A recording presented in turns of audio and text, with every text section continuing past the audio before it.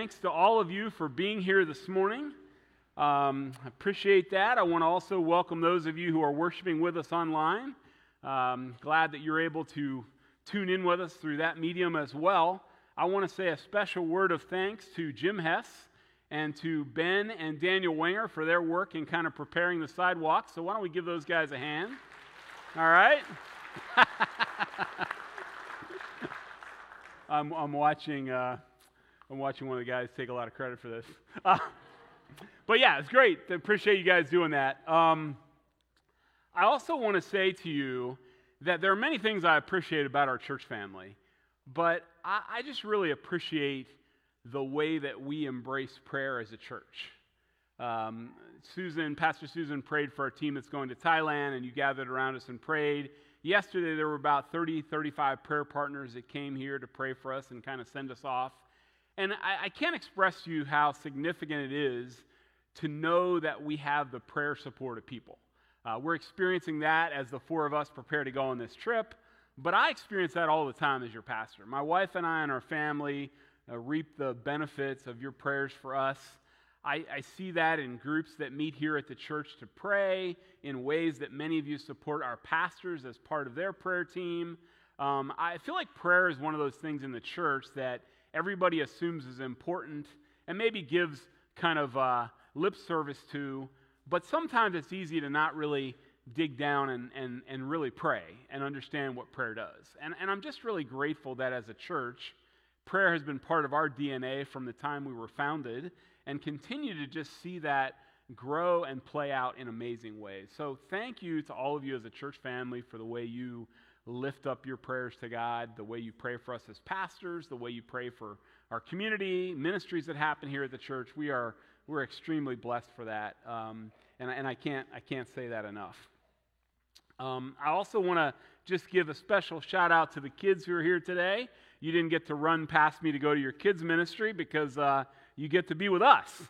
So I'm going to share a fact with you kids that when you know this, you'll probably know something that a lot of adults don't know, all right? And my question is this for all of us. Can any of you tell me who the most prolific New Testament writer was? Now, until 6 months ago or so, when I started to look at Luke and Acts and think about preaching through these books, I would have said the Apostle Paul. And he is the one who's written the most. He's written 13 of our 27 New Testament books. But the most prolific writer in terms of the number of verses he wrote is actually Luke. All right, kids, so remember that. Luke, the most prolific New Testament writer. You can, it can be like a party trick that you tell people. But seriously, Luke and Acts wrote about 100 more verses than Paul wrote in his 13 letters. And so, why am I telling you that? Am I telling you that so you can be the life of the party? No. Or so that you win trivia? No. It's important because for the next 8 months, we're going to be looking at Luke and Acts. Now, some of you might say, 8 months? Good night. What are we going to do? But Luke and Acts make up a quarter of the New Testament. And really in Luke, we follow kind of the life season of the church. Advent, Lent, Pentecost. All of it's there in the Gospels. And then in Acts, we really get a great picture of the life of the early church. Its founding and what happened in the first, maybe 20 years or so of the church. And as I was thinking about this morning, Susan and I were praying over the service, and I said to her, I feel like our trek through Luke and Acts is really an opportunity for some of us to engage in Scripture in maybe a way that we haven't before. And so if you're here and you say, I've never really read Scripture that much. I mean, I've learned some Bible verses and I hear sermons, but if you've never really dug into Scripture, I want to encourage you to take this opportunity over the next 6-8 months to really dive into Luke and Acts, because in those books, you'll find Jesus' life from before he was born until his crucifixion and resurrection, and then you'll see the life of the early church. And so, if I had to tell somebody, hey, if you want to learn about the Bible and the life of Jesus, I would point to one of the Gospels, and I would point to Acts. And so I would encourage you to really dig into those books over the next 8 weeks. Now, again, 8 months. So again, when I say 8 months, some of you may be like, that's a long time, but here's how we're going to break it up. During Advent, we already preached on Luke chapters 1 and 2. You didn't even know we were in Luke yet, but we did that. We focused on Luke. For the next 6 weeks, we're going to be exploring the end of Luke chapter 2 through chapter 15, and really looking at that as glimpses of the kingdom, because the passages that we're focusing on is places where Jesus really tried to help people see what the kingdom of God is all about. And so we can't preach in depth over those 13, 14 chapters, but we're going to give you glimpses of the kingdom of God. During Lent, the 40 days prior to Easter, we're going to look at Jesus' Passion Week, chapters 18 to 23. In April and May, we'll study Luke chapter 24 and Acts chapter 1 and 2 from Easter to Pentecost.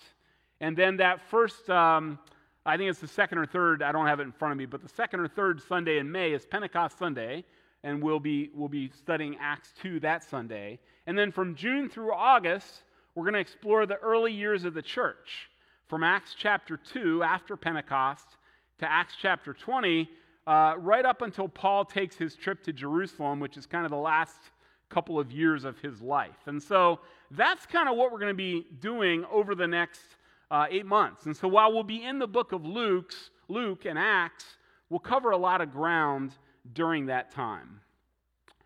Since we'll be studying Luke's writing for 8 months, I want to give you a bit of background about the author and the books that he wrote. Luke and Acts are often viewed as part 1 and part 2 of a combined work, because Luke begins his gospel with these words: "Many have undertaken to draw up an account of the things that have been fulfilled among us, just as they were handed down to us by those who from the first were eyewitnesses and servants of the word. With this in mind, since I myself have carefully investigated everything from the beginning, I too decided to write an orderly account for you, most excellent Theophilus, so that you may know the certainty of the things you have been taught." And then he begins Acts with these words: "In my former book, Theophilus," which that word means lover of wisdom, so it's not certain whether that was an actual name or whether Luke's writing to lovers of wisdom in general. I mean, it was a name in that culture, but whether he's writing this to a specific person or whether he's referring to lovers of wisdom generally, lovers of God, lovers of God's wisdom.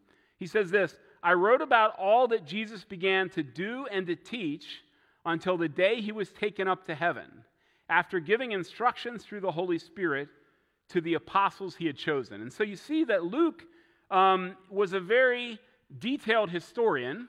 We learn later in Paul's writing that he was actually a doctor, but he wrote a specific account of Jesus' life and ministry and then of the early church. His name isn't mentioned anywhere in Luke or Acts, but his authorship has been accepted since early in the 2nd century through the present day. He's mentioned 3 times in the Apostle Paul's writing as a traveling companion and fellow worker. And he's mentioned in Paul's letters of Philemon, Colossians, and 2 Timothy. The biblical scholars also suggest that Luke may have been the scribe for some of Paul's letters, because we know from Paul's writing that his eyesight was poor. At the end of some of his letters, he said, "I write this ending to you, or this greeting, in my own hand," which would lead us to believe he's probably not writing the rest of it in his own hand. And so Luke is mentioned several times as his colleague, and so there's a suspicion that at least some of the books that we have in our New Testament were actually written by Luke, that Paul dictated to Luke, and Luke was his scribe. Unlike the other New Testament authors who were Jewish, Luke is believed to have been a Gentile. The name Luke is of Greek-Roman background, and at the end of the letter to Colossians, Paul mentions that his ministry partners who were of the circumcision, i.e. those who were Jews. And he mentions Aristarchus, Mark, and Justus, and then he lists Luke separately, which would indicate Luke wasn't circumcised, that he wasn't a Jew. In Paul's reference to Luke in Colossians chapter 4, he identifies him as a doctor. We also gather from Luke's words at the start of his gospel that he wasn't an eyewitness to Jesus' life himself, but that he carefully gathered the material in his gospel from eyewitnesses to Jesus' life and ministry. And so we have somebody who probably is more of a contemporary of Paul, who was either very young when Jesus was alive or wasn't yet born, probably was born toward the end of Jesus' life. We don't know the exact date that Luke and Acts were written, but many historians place the writing between 62 and 75 AD. Bible scholar N.T. Wright, following that line of reasoning, puts forth the idea that Luke's writing may have been written around after the destruction of the temple in 70 AD. And in this scenario, Luke was writing his letters to try to help Christians who were really displaced and uncertain about what was happening in the world after the temple was destroyed. And so Luke's kind of writing to say, okay, let's go back and look at Jesus, who he was, what he said, what he did. Let's look at the early church to help give them a context for what was happening in their world. After the account of Jesus' birth, which we read on the fourth Sunday of Advent, Christmas Eve day, Luke tells us that Jesus was circumcised on the 8th day, as was the custom for all Jewish males, and that he was officially given the name Jesus. And then Luke immediately jumps into 4 encounters, which we're going to explore today, that demonstrate to his readers who Jesus was. The first 2 of these occurred in the temple 40 days after Jesus' birth, when Joseph and Mary went there to consecrate him to the Lord.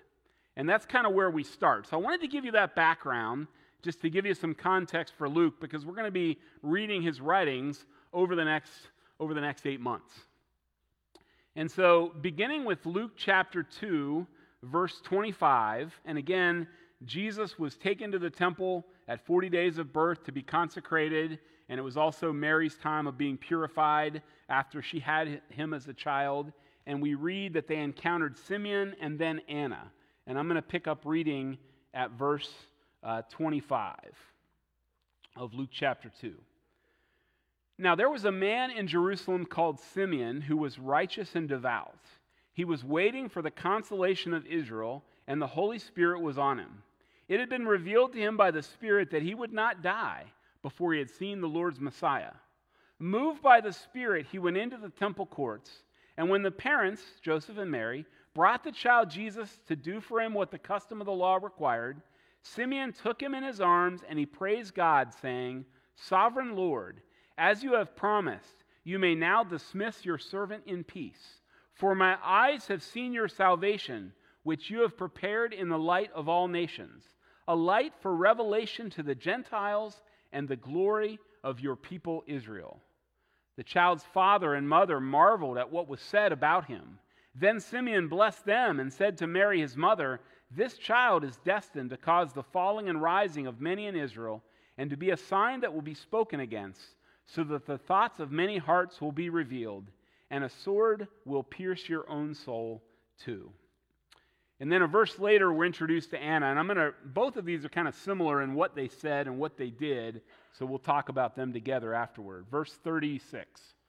There was also a prophet, Anna, the daughter of Penuel, of the tribe of Asher. She was very old. She had lived with her husband 7 years after her marriage, and then was a widow until she was 84. She never left the temple, but worshipped night and day, fasting and praying.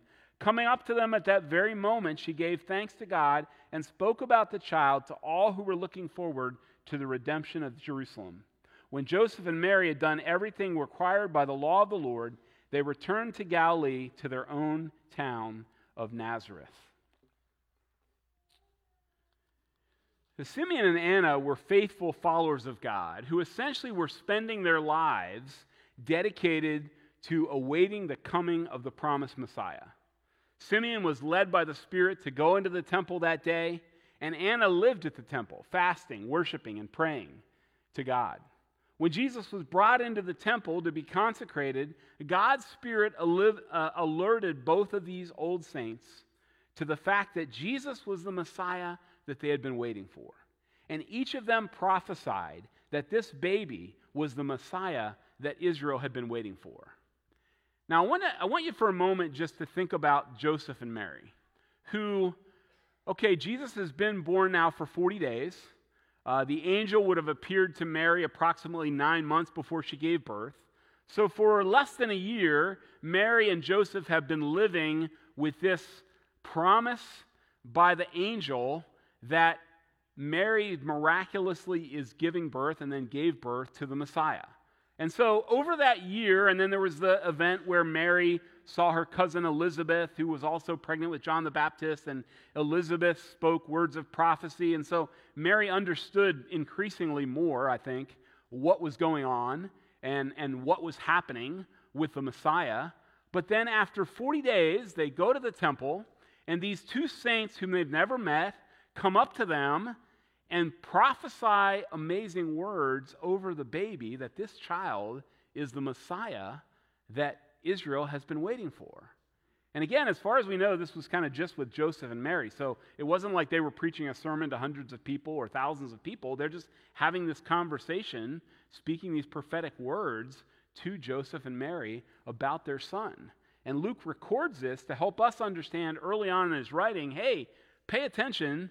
Jesus really is the Messiah. You're going to see what's kind of unfolding as his life goes on. In verse 40, Luke tells us that Jesus grew and became strong. He was filled with wisdom, and the grace of God was with him. And then Luke jumps ahead to Jesus at age 12, where we're given another hint about who Jesus really was. I'm going to pick up reading at verse 41, another interesting encounter that for Joseph and Mary, again, was just continuing this journey of them coming to a more full realization of who Jesus was. Every year, Jesus' parents went to Jerusalem for the festival of the Passover. When he was 12, they went up to the festival according to the custom. After the festival was over, while his parents were returning home, the boy Jesus stayed behind in Jerusalem, but they were unaware of it. Now, lest you think they're just bad parents, there's a whole group of people that apparently were traveling together, and so they assumed he's with other people, and it's not till part of the way home they realize, hey, where's Jesus? Nobody knows where he is. I don't think God was regretting his choice of Joseph and Mary at this point as Jesus' parents. I just want to put that in context for you. Thinking he was there in their company, they traveled on for a day. Then they began looking for him among their relatives and friends. When they did not find him, they went back to Jerusalem to look for him. After 3 days, they found him in the temple courts, sitting among the teachers, listening to them and asking them questions. Everyone who heard him was amazed at his understanding and his answers. When his parents saw him, they were astonished. His mother said to him, "Son, why have you treated us like this?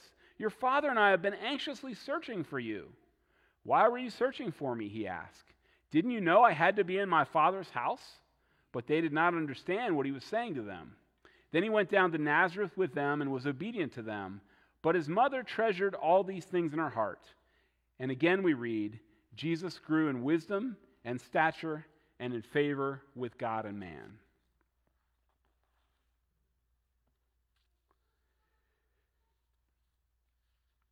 That summary that Luke gives us in verse 52, Jesus grew in wisdom, stature, and in favor with God and man, is very similar to what was said immediately after the encounter with Simeon and Anna. I want to now jump ahead approximately 18 years to the ministry of John the Baptist, who clearly foretold Jesus coming. Now, again, we have the time of Jesus' birth from the time he's 40 days to the time he's approximately 30 and starts his ministry.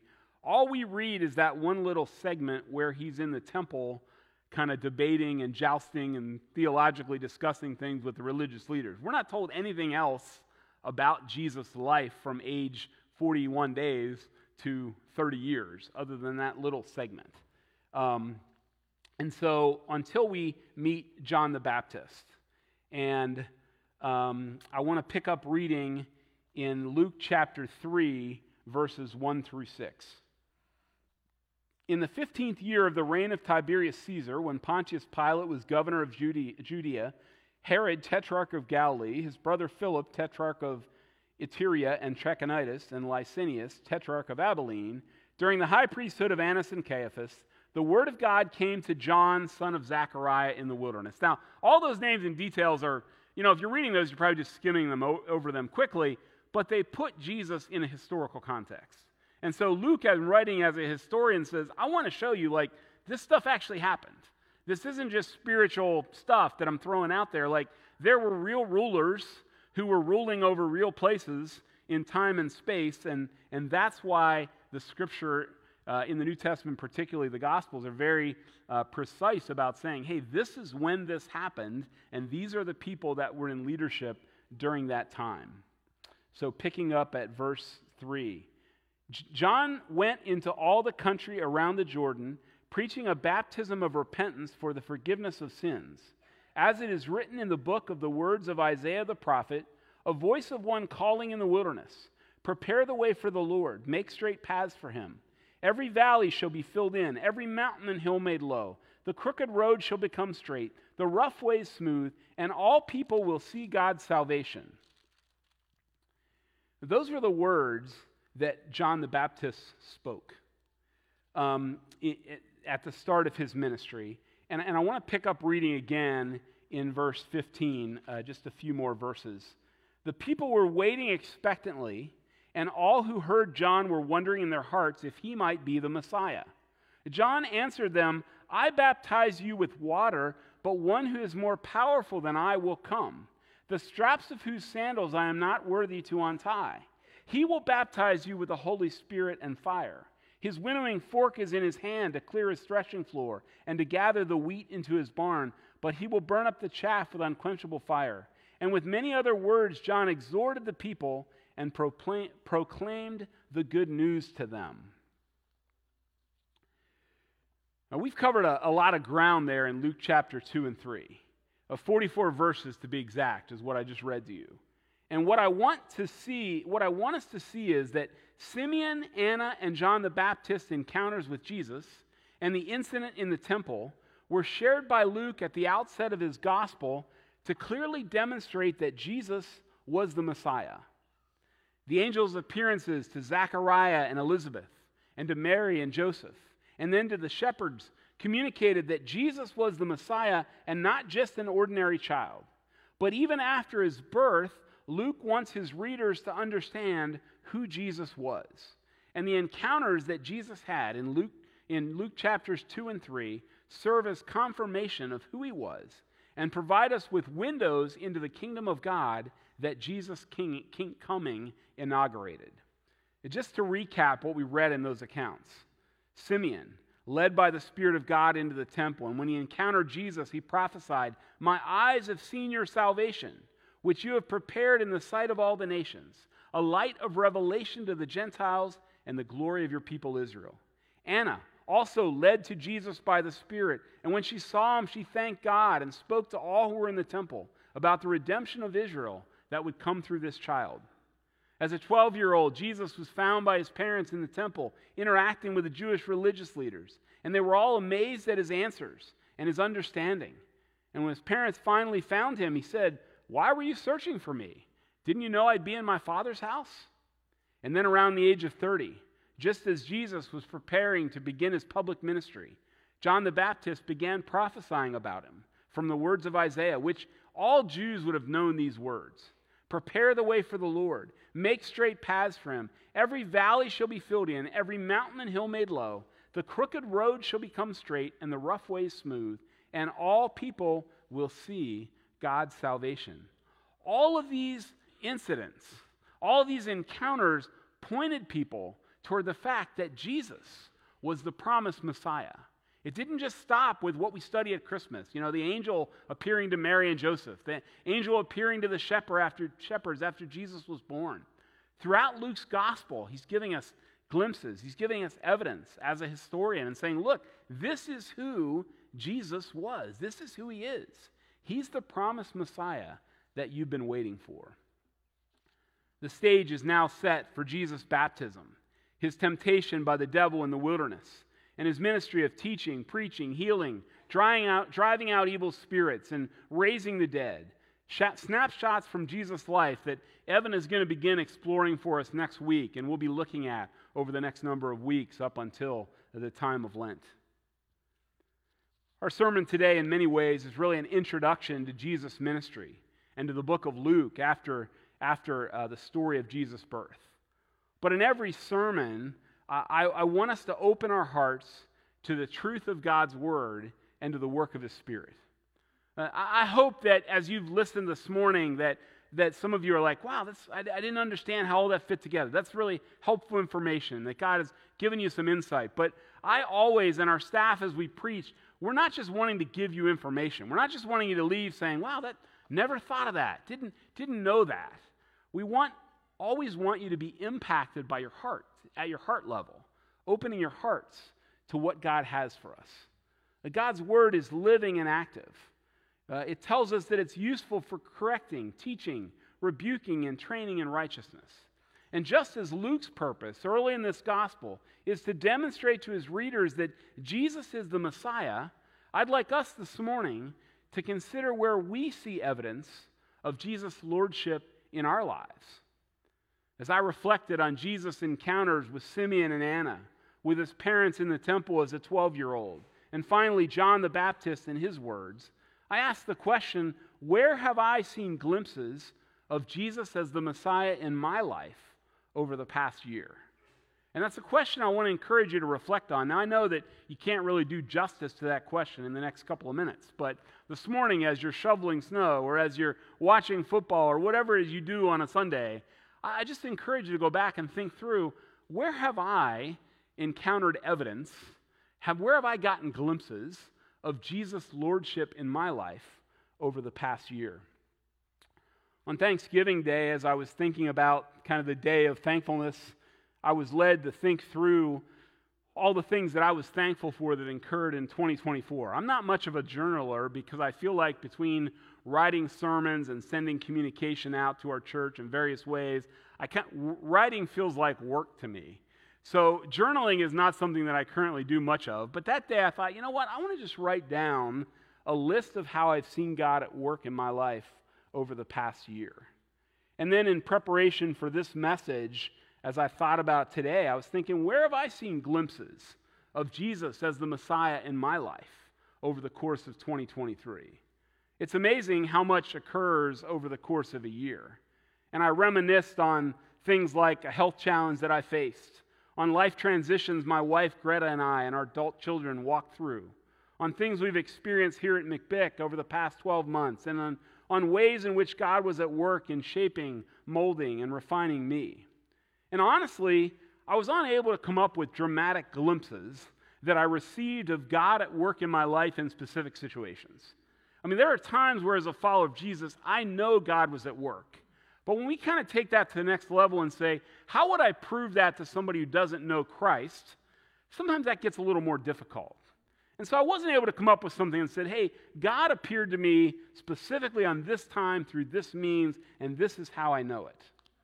But what I was made acutely aware of was the sense of peace and hope that God gave me in the midst of whatever came to pass.